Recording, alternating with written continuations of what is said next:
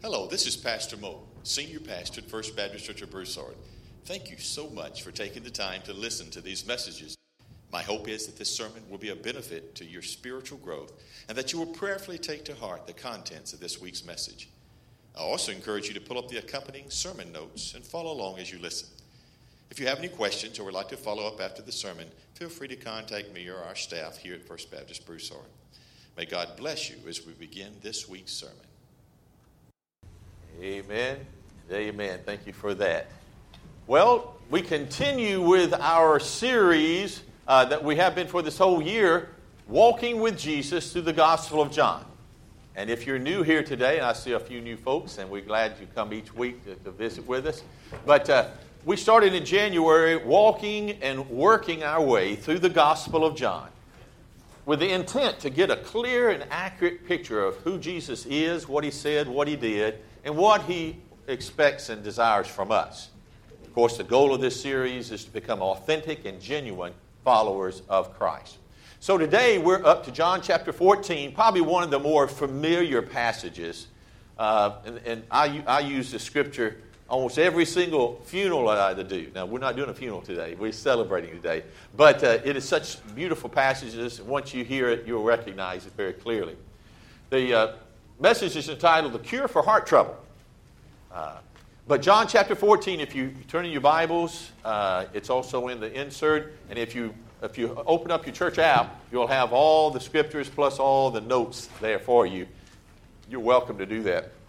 Now, if you're new here today, which as I mentioned, I see a few of you here, don't feel like you're left out because every Sunday is sort of a standalone message. But it does help to have some background. So if you or anyone else has missed any of the messages, Pastor Adam, our associate pastor, puts up all the messages on our website. You can go to fbcbroussard.com and you can listen to the audio and the sermon notes. And then on your church app, you can also pull it up and listen to it at any time. So I encourage you, if you've missed any of those, to do that. But as we're walking our way through, we have been using a little video from a movie called The Gospel of John. And the desire and the intent is to help you sort of get into it and realize that what we're reading is Scripture is relevant. Yes, it was written 2,000 years ago, but it's just as relevant, applicable, and practical to today. And that's what we're trying to do is take God's Word from its rich historical setting and to put it into practice here and now. So we're going to pick up here with Jesus in just a moment at a very familiar, even if you're new to the faith or haven't been in church much, you've probably heard of the Last Supper. And so this is the evening, probably a Thursday, but we don't know for sure, but probably a Thursday evening when he gathered with his disciples. The next morning, he was going to be arrested, tried, crucified, and buried. So there was a lot going on. Now, the disciples probably didn't know everything that was going on, but they knew all about the threats. They knew all about the problems. And there was a lot of troubled hearts sitting around that table. They were sitting down. You remember 2 weeks ago, we walked through with Jesus as he washed the feet of his disciples. A very unorthodox and a humiliating act according to people that time. But Jesus was setting the example and the model for the first of two things that this passage, this chapter talks about in this section is to serve like Jesus and today to love like Jesus. And that's the core of the bottom thing. If you don't get anything else, you don't know all about theology and scriptures and doctrine, if you know that we're supposed to serve like Jesus and love like Jesus, then you can, through the scriptures and through time, be able to put that into practice. So let's cut the lights and watch this little video clip, and then we'll pick back up. Do not be worried and upset. Believe in God, and believe also in me. There are many rooms in my Father's house, and I am going to prepare a place for you. I would not tell you if it were not so. And after I go and prepare a place for you, I will come back and take you to myself, so that you will be where I am. You know the way that leads to the place where I am going. Lord, we do not know where you are going, so how can we know the way to get there? I am the way, the truth, and the life. goes to the Father except by me. Now that you have known me, you will know my Father also. And from now on you do know him, and you have seen him. Lord, show us the Father. That is all we need. For a long time I have been with you all, yet you do not know me, Philip. Whoever has seen me has seen the Father. Why then do you say, show us the Father? Do you not believe that I am the Father, and the Father is in me? The words I have spoken to you do not come from me. The Father who remains in me does alone well. Believe me when I say that I am in the Father and the Father is in me. If not, believe because of the things I do. I am telling you the truth. Those who believe in me will do what I do. Yes, they will do even greater things. Because I am going to the Father. And I will do whatever you ask for in my name, so that the Father's glory will be shown through the Son. If you ask me for anything in my name, I will do it.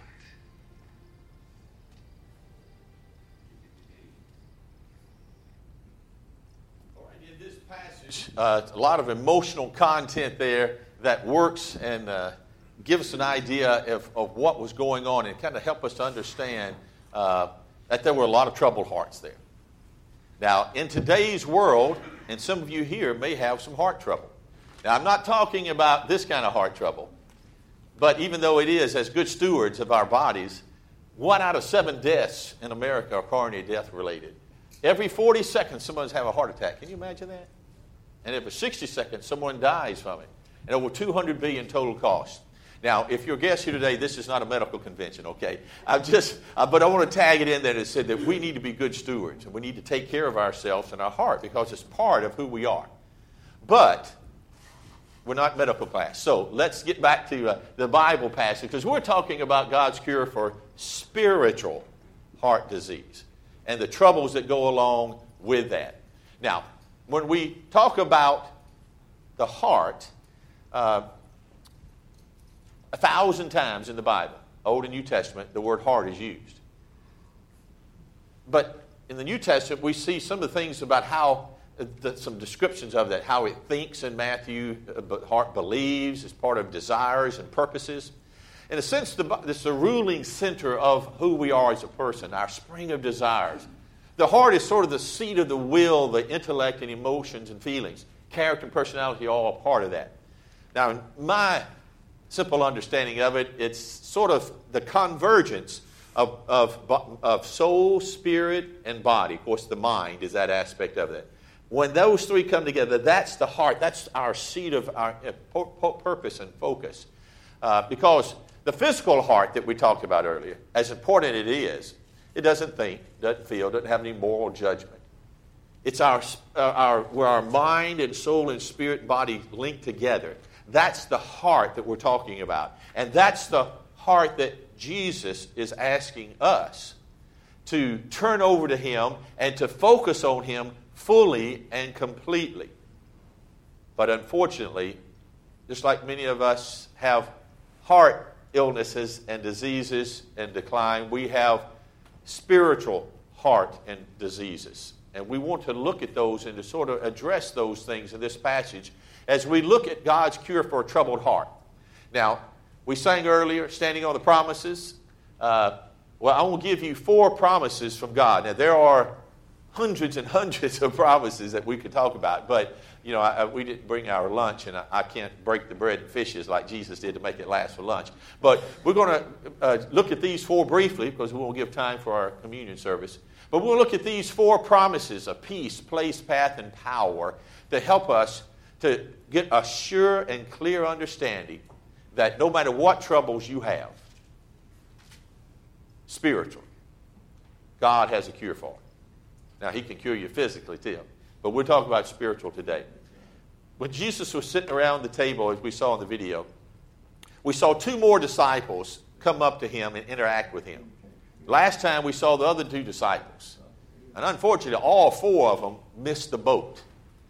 The only redeeming part of here, ladies, that's up to you. Mary came in and finally did something right. And those knothead guys just couldn't get it. But thank you, ladies, for that, for Mary. But we looked at Peter and how he was, said he was going to, that Jesus said, hey, you're going to deny me. We looked at Judas. Of course, we know what happened with Judas. He betrayed him. Thomas came up here and says, we don't know where you're going. Basically, Thomas was just confessing like the rest of them. We don't know what's going on. We're confused. We're troubled. We're disheartened. And then Philip came back up and said, show us the Father. Now, in this video clip, you could see the actor, I think, he did a pretty good job of showing, in a sense, the hurt, the sadness, but love in the face of Jesus as he answered and told Philip, listen, I've been with you all this time. You look at me, you see what the Father's like. You experience that. So these poor guys were troubled. They were confused. And Jesus goes about, as he always does, he has the cure and he has the victory for us if we'll just look to Jesus. So let's look at the first one, the promised peace.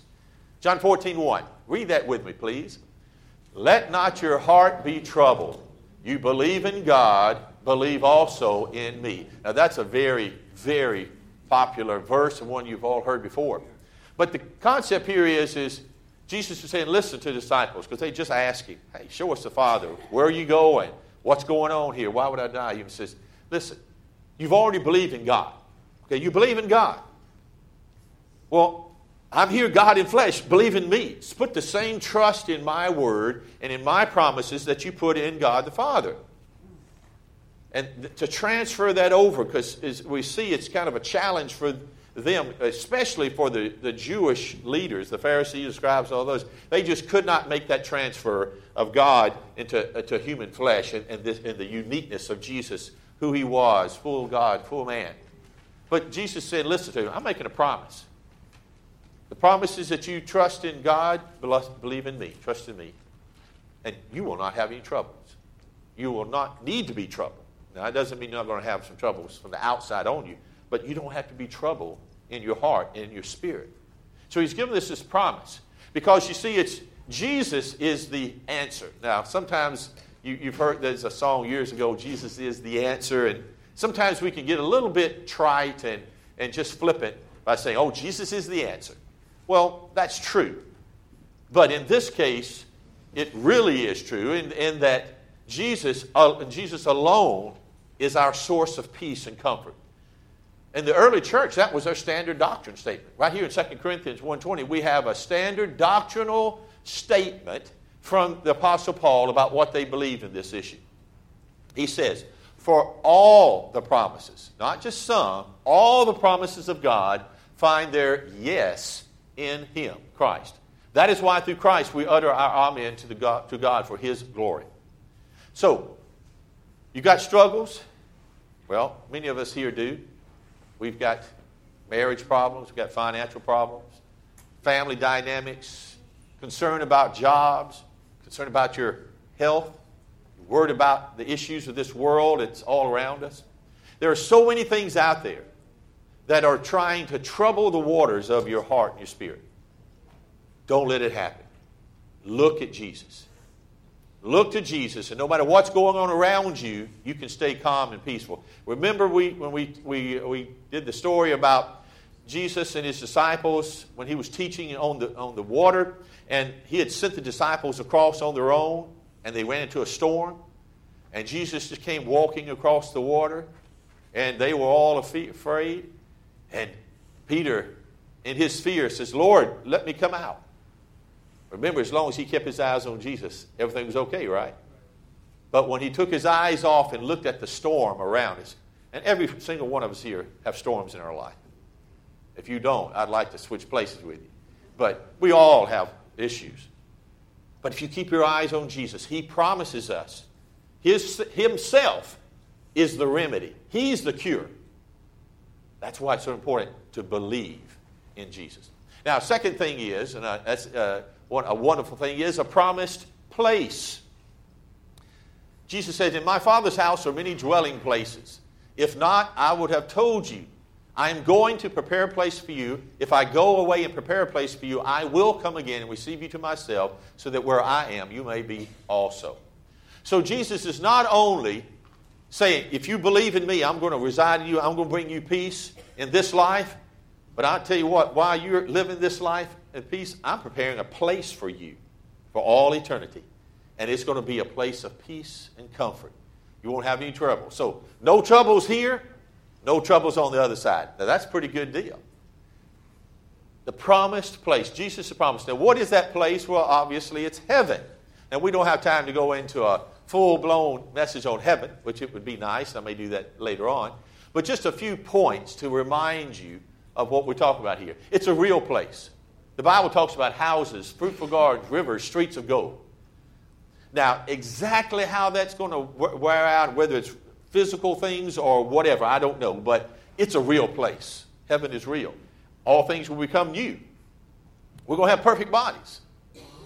Some of you think you've got it already. I hate to bust your bubble, but that's not there. But we will have. There's no tears or pain. It's going to be perfect peace. It is where God is. He's going to be the center of all activity.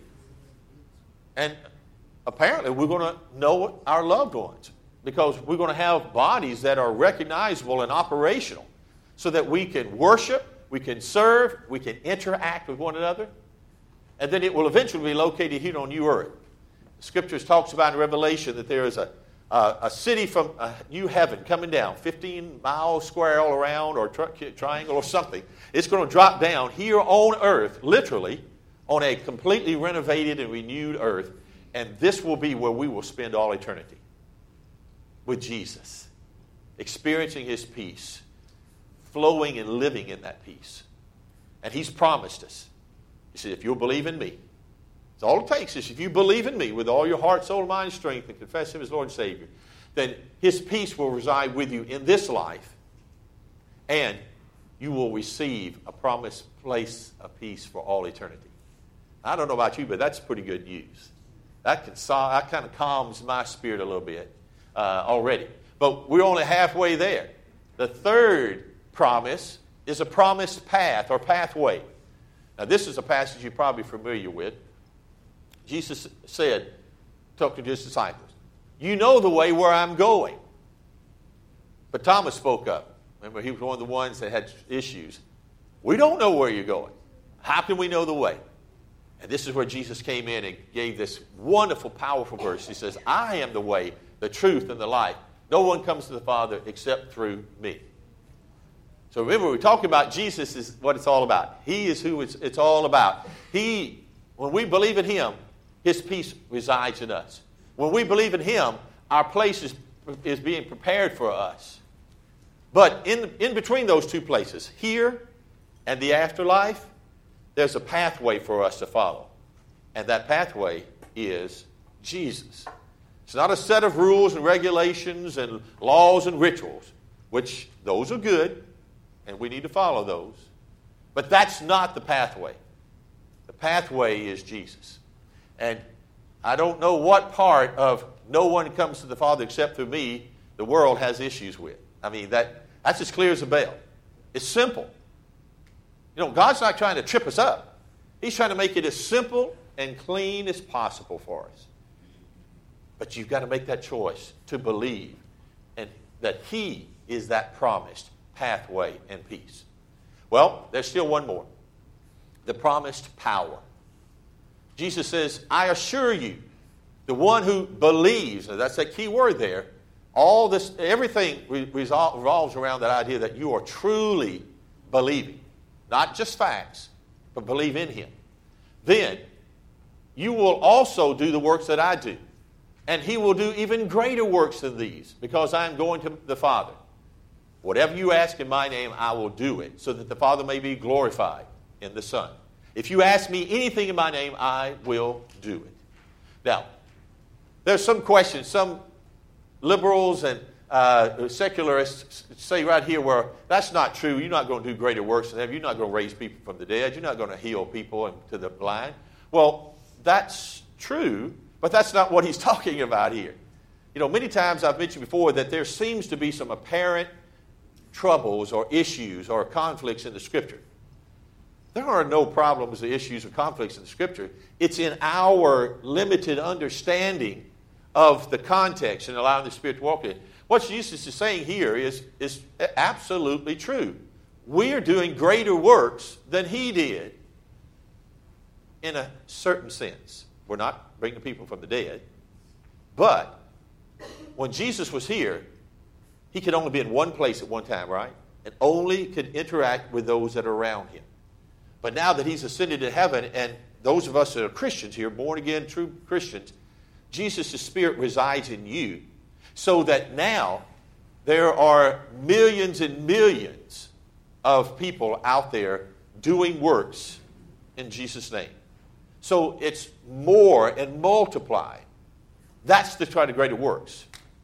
But, you see, this promised power comes. And I could add a fifth one, but maybe a little overload here with proper protocol. But the proper protocol for this promised power is this last verse. Asking in Jesus' name. Now, what does that mean? Well, this week I was reading an article from a guy named Ray Pritchard who does Keep Believing Ministries. And he gave these 6 things, so I borrowed them from him just to summarize these things. What does it mean to pray in the name of Jesus? When you pray in Jesus' name, you are confessing your faith that Jesus Christ is the only way to God. Number 2, when you pray in Jesus' name, you are acknowledging that his name is the supreme name in all the universe. Thirdly, when you pray in Jesus' name, you are admitting there is no power to answer your prayer in any other name than Jesus, including your own. When you pray in Jesus' name, you are submitting your will to his will because he knows what is best. When you pray in Jesus' name, you are asking that God's reputation be enhanced through the answer to your prayer. And then last but not least, when you pray in Jesus' name, you are asking that everything you ask for be consistent with God's character, God's will, and God's word. You see, we have the power waiting for us through prayer. But we must do it the proper way, through Jesus. We must believe in him and trust in him. That's where we come to this sort of reminder. This is sort of the takeaway for today. God's cure for a troubled heart, well, it's in the promises of Jesus. He's promised peace for us. He's promised a place for us. He's promised a path to that place. And he has promised us the power of prayer to do great works and to complete the task. All of us here are struggling with things. And we will continue. If you're not having problems now, I hate to say this, you're going to in the future. And if you don't watch out, those things can trouble your heart and your spirit and your soul.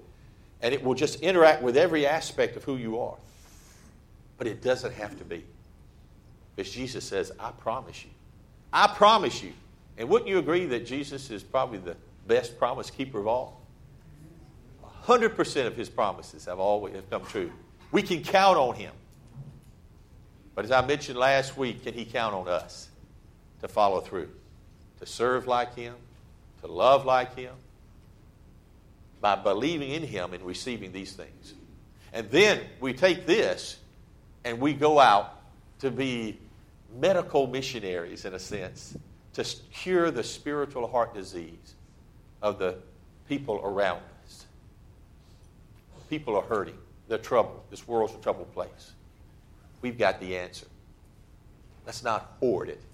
Let's believe it, experience it, live in it, and share that light with others. It's important. Now, on the screen here, we find the lyrics to a hymn. And I want us to sing this little chorus verse together just to remind us that it's Jesus who is the rock upon which all the promises and all the hope is secure. Let's just sing this together. My hope is built on nothing less than Jesus' blood and righteousness. I dare not trust the sweetest frame, but wholly lean on Jesus' name. On Christ the solid rock I stand, All other ground is sinking sand. All other ground is sinking sand. Have you put your hope, your trust, your full belief and reliance upon Jesus, the way, the truth, the life? If you have, then God's peace is available to you. He's preparing a place for you. He's inviting you to join him on the pathway of the walk of Jesus and giving you the power of prayer to keep it all the way. How can we fail if we just follow the principles that Jesus has set out? But you see, it all comes down to a choice. You have to personally choose to believe them, accept them, and to put them into practice on a consistent basis. But you see, Jesus has promised he's going to be with every step of the way. You're never alone. He can help you, but you've got to trust. You've got to step out. Would you bow your heads and close your eyes as we move into our invitation time here of commitment? If you're new, this time is a time where Pastor Adam and I stand here at the front, and we give you an opportunity. If something in the Scriptures, maybe the Holy Spirit has worked in your heart, you want to make a decision, we encourage you, if you're a Christian here today, to reaffirm and recommit that Jesus is the answer to all the troubles. Live in his peace, share that peace, and make a commitment to being his representatives in a world that needs it. There may be some of you here, you know the facts, you know all about what the Scripture says, you agree with it, but you haven't totally surrendered to it. Well, today is that time, that opportunity for you. If you're not 100% sure of your salvation here this morning, not quite sure, well, today is the day for you to settle that once and for all. Scripture says that if we confess with our mouth and believe in our heart the Lord Jesus, we'll be saved. Well, I encourage you, if you're here now, nobody's looking, nobody's going to embarrass you, I'm not going to make you join this church, become a Baptist, or start tithing right away. We want you to know for sure that you are a believer. You're an authentic and genuine follower of Christ, and that he is Lord of your life. This is Pastor Moak again. Thanks for taking the time to listen to this sermon. Maybe something you've heard in the message or read in the notes has challenged your thinking about your faith. If so, our staff is here to help in whatever way we can. Or if you prefer, check out the Faith Life tab located on our homepage at www.fbcbroussard.com. There you can find answers about salvation, spiritual growth, and getting plugged into a local church. And don't forget to check out the other sermons in this series as well. May God bless you.